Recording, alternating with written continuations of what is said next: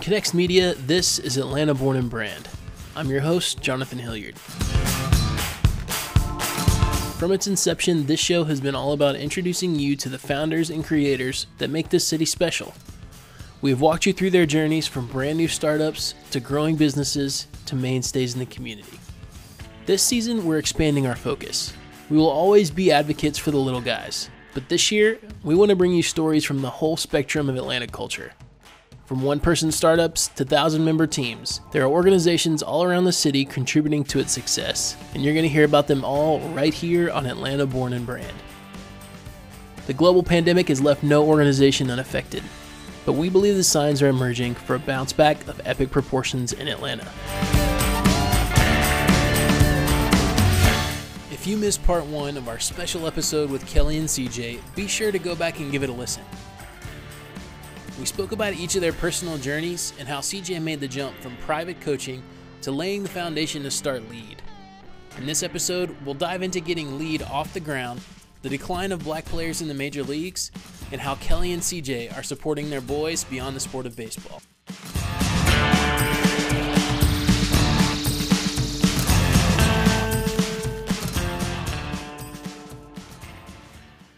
So let's have that token conversation for a minute. You know, when the three of us were growing up, the major leagues was littered with black superstars. Why do you guys, I'm interested in your perspective now, working with so many kids who have embraced the game. What do you think that hurdle is that has made things change so drastically in the last 20, 30 years? You know, I think that to play the game is easy, you know, to play. But to perform and be good enough to earn college scholarships and opportunities to play at a professional level, like that's really expensive. And as Kelly was saying, you know, the distinction between mentorship and sponsorship, you know, if you remove the word mentor and just use it with coach. So, you know, you got coaching, but then you got to have sponsorship. People that are gonna clear the way for you, and so, you know, even in addition to any shortcomings that you may have, are gonna make sure that you get the benefit of the doubt, respect, and trust. And being black and being dark-skinned and black is very scary for a lot of white scouts. And so then if you're a black kid and you're a dark-skinned black kid and you have talent and you have this desire to play, you almost have to, because I did, you have to become white to some degree. You have to culturally figure out how to be white. So, and if you do that and then you're accepted and you play for a white coach and he simply can go to a white scout and say, he's okay. You know, he's a good one. Then, you know, you have the opportunity to now go on and play this game and have opportunities to fail and bounce back. But if you don't want to, you know, to succumb and leave the black culture and then go into a white culture, because the white culture and black culture are different cultures. We're not talking about which one is better, which one is worse. Let's just start with the fact that they are different. Yep. And so, if you're black and you don't want to go into white culture, then in a lot of cases you just aren't going to be able to make it. So a lot of black kids, without having to have it broken down like that, is just very simple. I'm not playing baseball because I don't want to act white. And so that's why even for us with LEAD is this is not about acting white. This is about doing what's right. Starting with the leadership of Kelly and I mean, we are really good at what we do, and we are respected by most. And for those that don't, it's okay. You know, we got to just keep it moving. So for a black boy that comes into our system, into our culture, into our kingdom here at the LEAD Center for Youth, you're gonna be protected. You're gonna learn how to play. You're gonna be protected. You're gonna learn how to participate. You're gonna learn how to practice. You're gonna learn how to play, and then you're gonna learn how to perform. You're gonna go through that progression of performance, and we're gonna guide you every step of the way. And everything that you have earned, you're gonna get. I can't say that you're gonna get a scholarship to this college or that college, but I will guarantee that you're going to get the opportunity to get the yes or the no. And that no is not going to be because you're black. It's going to be because you're not good enough, and then we're going to move on to something else. Well, and it feels like, too, there's that extra middleman layer that is so prevalent, especially in the game of baseball, of, you know, the AAU style or the, you know, American Legion style ball. That exactly what you were talking about. It almost feels like, you know, kids have to be signed off by somebody important, and most of the people that are doing the signing off are white. Mm-hmm. So it almost feels like your organization and what you guys have done over the course of the years that you've been doing that is you have a seat at the table where you can sign off for a kid without them having to go, you know, and nothing against the programs in East Cobb or in Gwinnett or whatever it is, but to have somebody that can sign off for you that folks trust, we need an additional layer. Right. You know, we need to add people to that middle layer. Right. You know, that can sign off for folks. That makes perfect sense. I've never heard it that way. You know, you hear all of the you know, conversation and this legit conversation about cost, but there is, you know, there's just such a boys club to getting those opportunities at the right school or with the right scout or whatever it is. That's well, we, you know, even to that point, you know, is rather than getting a seat at the table, and this is not intended to be arrogant at all. Like, we're building our own table, and we're giving other people an opportunity to come over here, because, you know, when Kelly and I, when we started our for-profit business, Diamond Directors in 1998, it was just to make some money, just to pay the bills, and then I with the support of a lot of people, including Kelly, I got really good really fast. And so to date, in 2022, going all the way back to 1998, we have 45 major leaguers that we've developed, including Jason Hayward, Dexter Fowler, Charlie Culberson, Peter Alonso, Kyle Lewis, and we can keep going on and on. I mean, we're talking about impact players and using a well-defined methodology. So a lot of prayer, a lot of hope, a lot of love, but I'm talking about a methodology that we use to develop players. So we've been successful. So when I walk into a room, you may not like me because you don't understand me, but I'm walking into these spaces unapologetically as a black man and a dark-skinned African-American man who grew up in the inner city of Atlanta. So that way I can be a champion for boys, letting people know that even when we are losing our games and lead with our boys, because they're learning how to participate and practice and learning how to play, they are getting the same instruction that a lot of your favorite players on television have gotten from us. And then even with all of that, as much as I've been able to do, with Kelly being the tip of the spear for us with lead, I think about in the Negro Leagues, Effa Manley, who was the owner of the Newark Eagles, and how people were hesitant about doing deals with her because she was a woman and she was a very savvy woman and very strong. And so I think that's very important for our boys, that when we go into places and spaces, you know, Coach CJ is really, really good, but Coach Kelly is the one that paves the way to make sure that we can get all of this done. Facts. That's right. And when we have this conversation about, you know, the decline of blacks in baseball, you know, people do mention the economics of it all. But we live by a few different mottos in our family, but one is origin stories matter. So when we talk about the economics of baseball, yes, bats, gloves, travel teams, the way this pay-to-play system has evolved, it is an immense cost burden. It is. And, you know, when you're talking about families who come from low-income households, there's no way, you know, they can afford just $3,000 just to get on the team.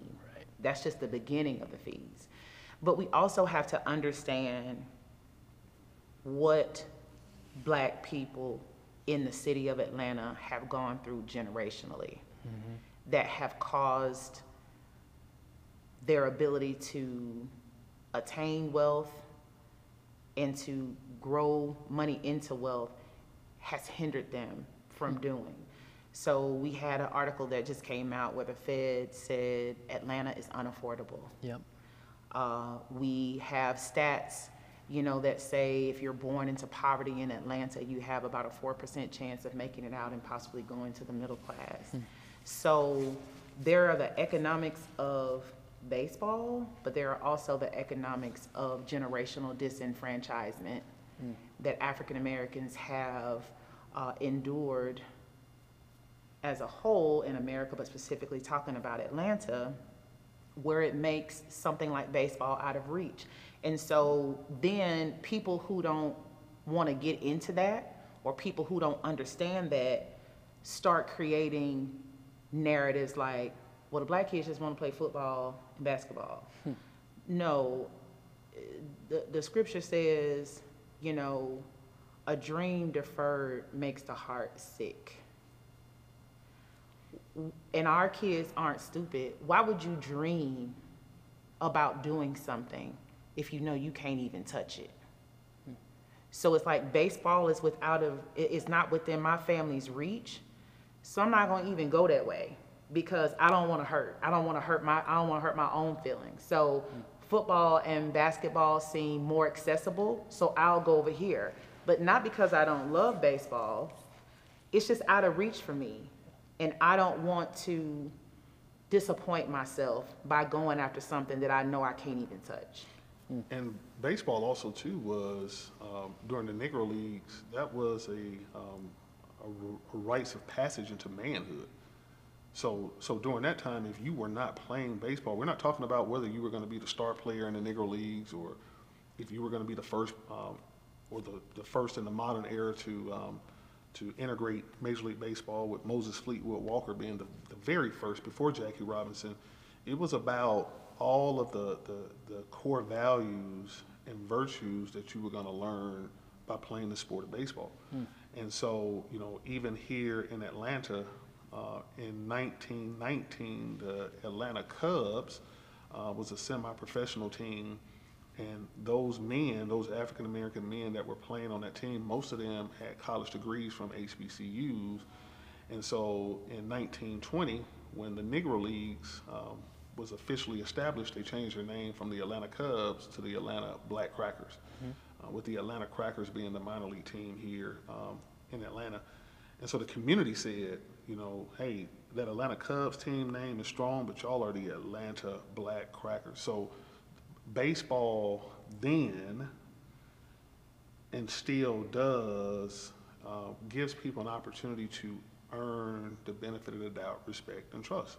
And a lot of people don't know as well is that baseball was introduced to Japan by the Negro League All-Stars, the Negro League Traveling All-Stars. So baseball arguably is the best played across the world in Japan. But they never would have played the game if the Negro League All-Stars didn't introduce it. Babe Ruth and the Major League All-Stars later on went to Japan shortly after the Negro Leagues, but the Negro Leagues were there first. The Negro Leagues introduced baseball to Latin America. And so even when we look at the Olympics and the Winter Olympics, we look at some of these countries that are participating. I'm like, I've never heard of these places. And sometimes they'll only have 5 participants. What that country is trying to tell the world is that we are here. And they're using sports to show their best and show that we can compete. So for America to continue to say that black kids don't want to play baseball, that's not an indictment on the black kid. That's an indictment on this country. Well, and you guys, you're too polite to say it, so I will. We are very accepting of taking kids from some of those places that you just talked about at 16 years old in Latin American countries or in Asian countries who have haven't played an AAU game in their life, and bring them into organizations. We're not as accepting of that, of black kids from the United States who haven't been in those circles. Oh, Oh, we can talk about it. I mean, well, I mean, 'cause I don't mean to fire you up. But no, yeah, it's not for yeah, me, yeah. but it's just, again, like for me, Mm-hmm. and I'm saying for me being on earth for 45 years, I've been an African-American man all of my life. You just had a birthday. 46, I'm sorry. 46. She called him I out. was like, I love was it. counting, I love like, it. we're missing a year. 46 years old, and so as I'm sharing with my experiences, and so you know, I'm a tiller and I like to be tilled. You know, I want to be great. So if I'm out of line, please challenge me. Let's have a very rich dialogue. The most despised person on earth is an African American woman. Next to her is an African American man. And when you look at all categories, I mean, in spite of all the success that African Americans are having in the world, that's great. African American woman at the bottom. And so our systems are designed for that to happen. And so again, for me, if I am a scout and I'm trying to figure out where culturally, where do I go find guys that are gritty and have integrity? Like, there are other parts of the world that you would go. And in our system, our culture does not speak to African American boys coming from poverty and being anything good. And so for those boys that live in these communities that don't want to go to a private school or don't want to go to the suburbs to go play on a team, they should be able to live where they live in the community that Dr. Martin Luther King Jr. grew up in. Yep. They should be able to stay in those communities. And so that's what we are committed to doing. LEAD is a solution.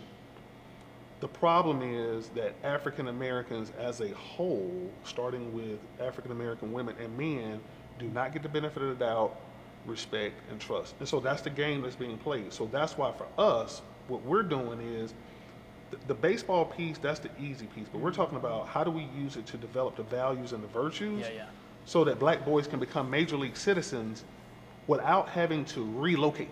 Right. So no, I mean it is what it is, and so it's just very frustrating that, but an opportunity to make sure that black boys in the inner city of Atlanta can be seen as gems. It's gonna happen. It's not gonna be easy, but it is gonna happen. Yeah, and what I respect about what you guys are doing here is it's one thing to try to make people aware. It's a difficult thing. Yeah. It's a more difficult thing to try to figure out a solution. You said something that I want to touch on. The numbers, the percentages when it comes to trying to train professional athletes. This is the worst gambling percentage you could possibly make, right? It's betting on a kid to become a major league anything, baseball, football, basketball player, is so low. Yeah. Talk to me about what you've seen in some of the kids that you've worked with here at LEAD. What has the game of baseball in this program that you guys have implemented done for these kids who will never play at the college or the professional level? What have you seen in those kids?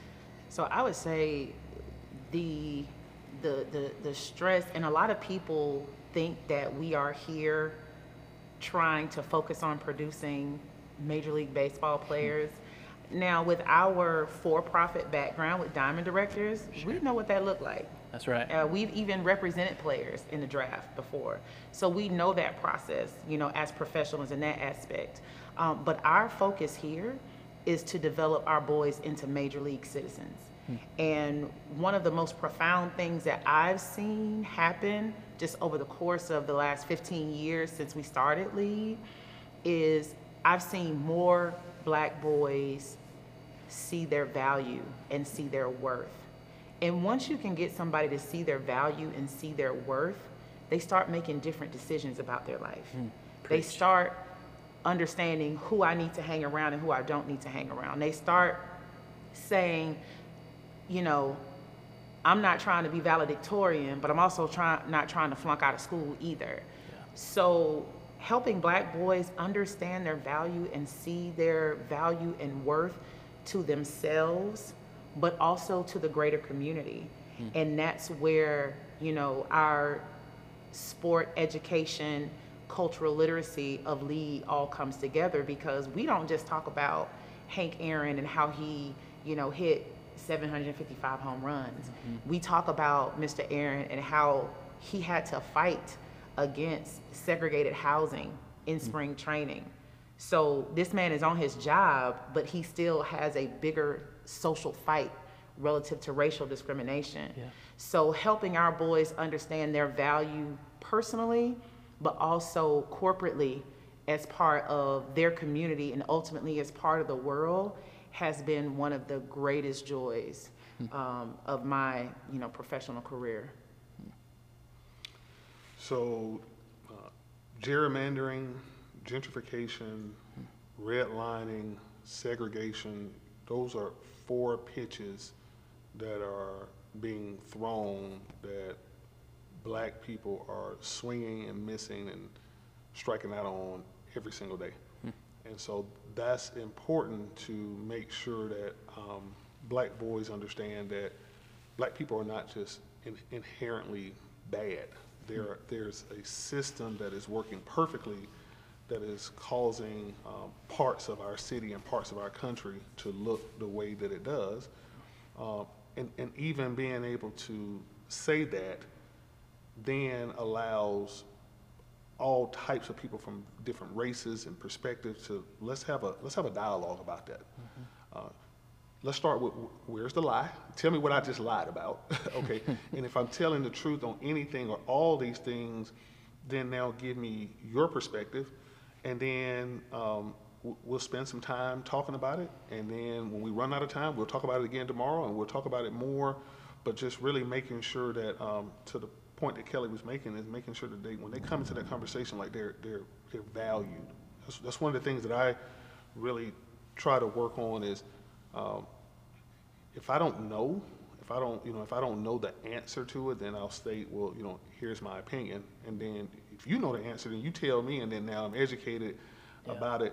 But just feeling good about the conversations that you're having, and when you are the expert, you be the expert. And so, you know, for them right now, it's just like the song that came out about, you know, different parts not being Atlanta. And I've lived in different parts of Atlanta, so I'm not going to go with that. But the part of the song that was really good is, you know, Amaretta. Yes. Amaretta. I get the name wrong sometimes, but Amaretta, I mean, one of the things that she said was, you know, I survived Atlanta. It is hard to live in Atlanta if you are black and poor. If you're black and middle class, you can get a glass of wine and just go to sleep and just fight it again tomorrow. But if you're black and poor in this city, and you're not a part of a strong organization, institution, a school, a nonprofit organization, a sports-based youth development organization like LEAD or something like that, if you're not a part of that, you're not going to win at a game of life. You're going to lose every time. And God forbid if you have any children, because your children are going to lose in generations. So, you know, my advice to black boys right now is, although we got a lot of challenges in Atlanta, you can make it in life if you're a part of Atlanta Public Schools. You can definitely learn a lot about navigating life if you play a sport in general, specifically if you play baseball, and then specifically if you're part of LEAD, because we're going to protect you. You're going to learn how to participate. You're going to learn how to practice. You're going to learn how to play this game of life. And when you get an opportunity to perform, your no is not going to be because you're black. It's just going to be because you're not ready to move forward. Sure.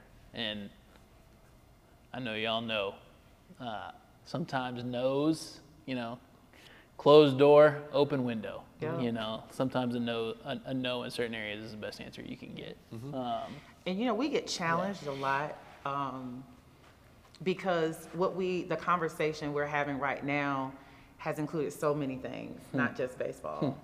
It's included social issues, racial issues, and we get challenged a lot, and people say, you're never going to be able to raise money talking about race.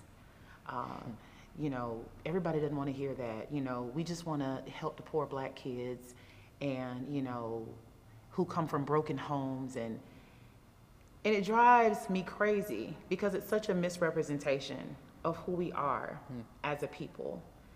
And we are advocates of who black people really are and the struggles that black people really have. So to have a program where you are working in youth development with black youth in general and black boys specifically for LEAD, and not share this context of crime, poverty, and racism is disingenuous, because you are preparing them for the real battle that they're going to face when they're out in the world.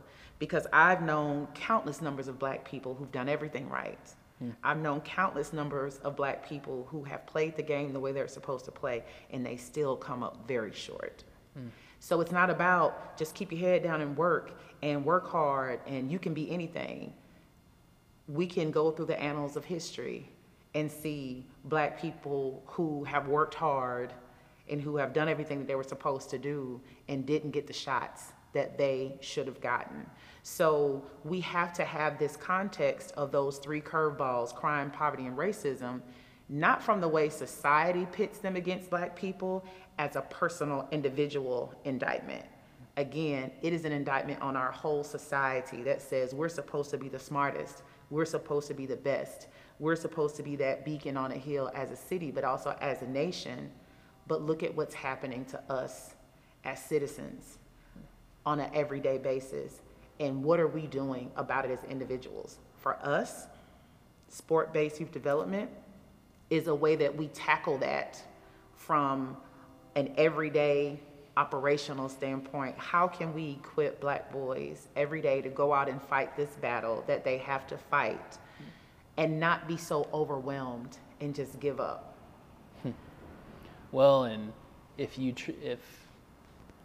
when all is written and said and done, if there's 5 major leaguers that come out of the LEAD program, but there are 500 youth sport coaches who take the lessons that they're learning here and exponentially spread that out into the neighborhoods that they're living in, then you guys have to feel like that's an enormous success at the end of the day.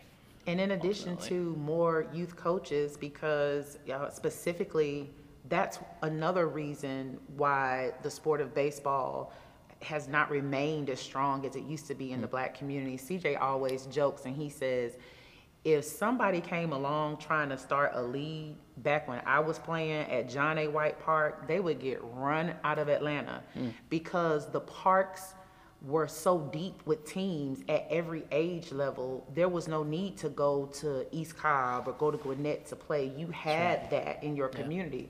But again, not just the economics of baseball, but the economics of generational disenfranchisement guts out the resources in a community. It guts out the discretionary time that adults have to volunteer. If you're trying to work so hard to make ends meet that you don't need 1, 2, but 3 jobs, to do that. Or problems that people face in life, no matter what color you are. If you have those issues, but you don't have the resources to mitigate them, if we look at society, people try to say that black people are more violent, black people get into more, have more issues here or there than white people. But what I found is, white people have struggled with drug addiction. Young white girls get pregnant as teenagers.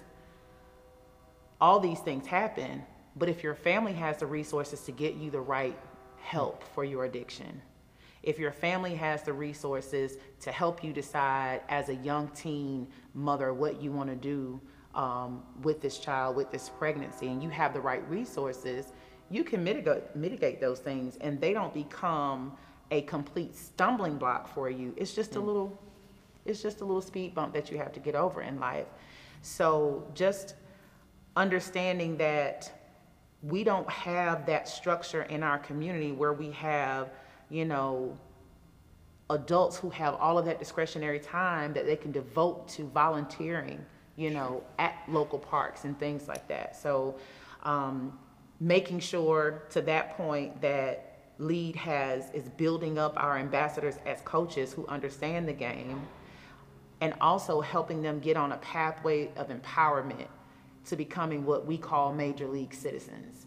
Whether that's the mayor of Atlanta, who also played baseball in Atlanta Public Schools and in the Parks and Rec system here, whether it's becoming the CEO of Coca-Cola, whether it's becoming You me be the executive or director of CJ. LEAD.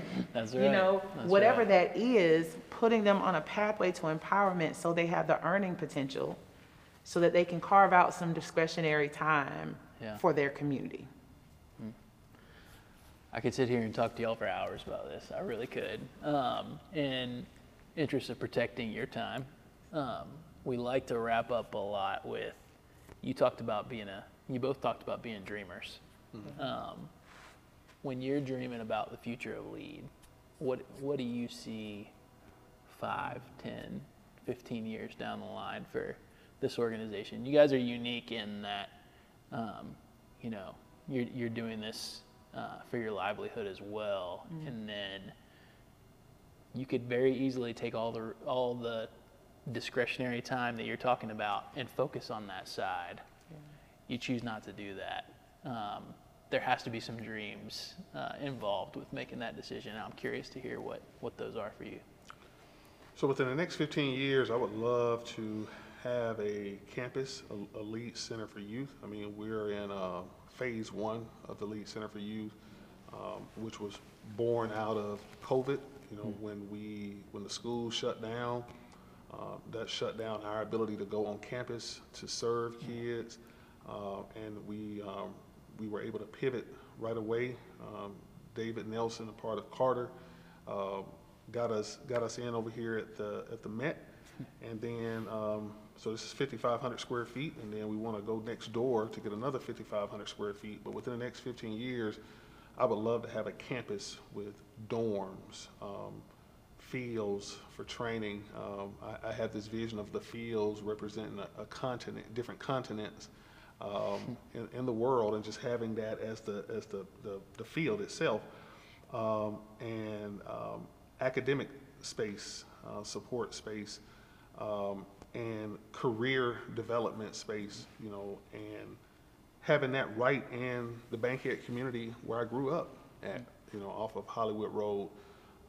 That's what I see, and just like with, you know, when I saw Kelly, I mean, I've got this vision, so with so much change in Atlanta, you know, I really hope that we can have a carved out space for sports-based youth development with LEAD being the MVP of that.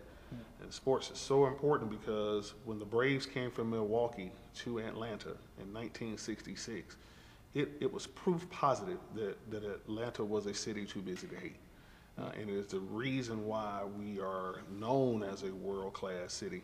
We got a lot of work to do before we are in fact a world-class city, because right now we're number 2 with income inequality. And so those things aren't going to change overnight, but having that LEAD Center for Youth in Bankhead then will allow us to have 500 black boys that we will say, you are protected, dream on, and we'll be able to make those dreams become a reality. My dreams for LEAD, I dream of having a large part of our individual donor base being from our alums. A lot of time in this youth development work, people chalk up the accomplishment to, well, they graduated from high school. I mean, that's just such low-hanging fruit. Like, that's fruit on the ground as far as I'm concerned.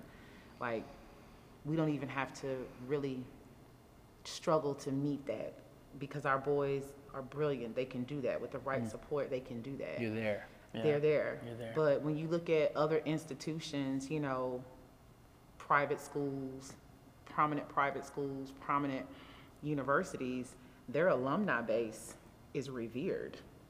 Their alumni base is a large part of the financial, you know, strength and stability of the organization.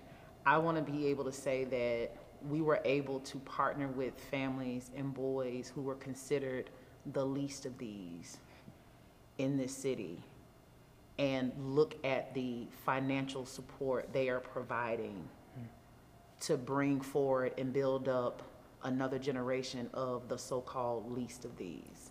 Like, that will be an amazing moment for me. Yeah, my goosebumps going over here, Kelly. Communications major indeed.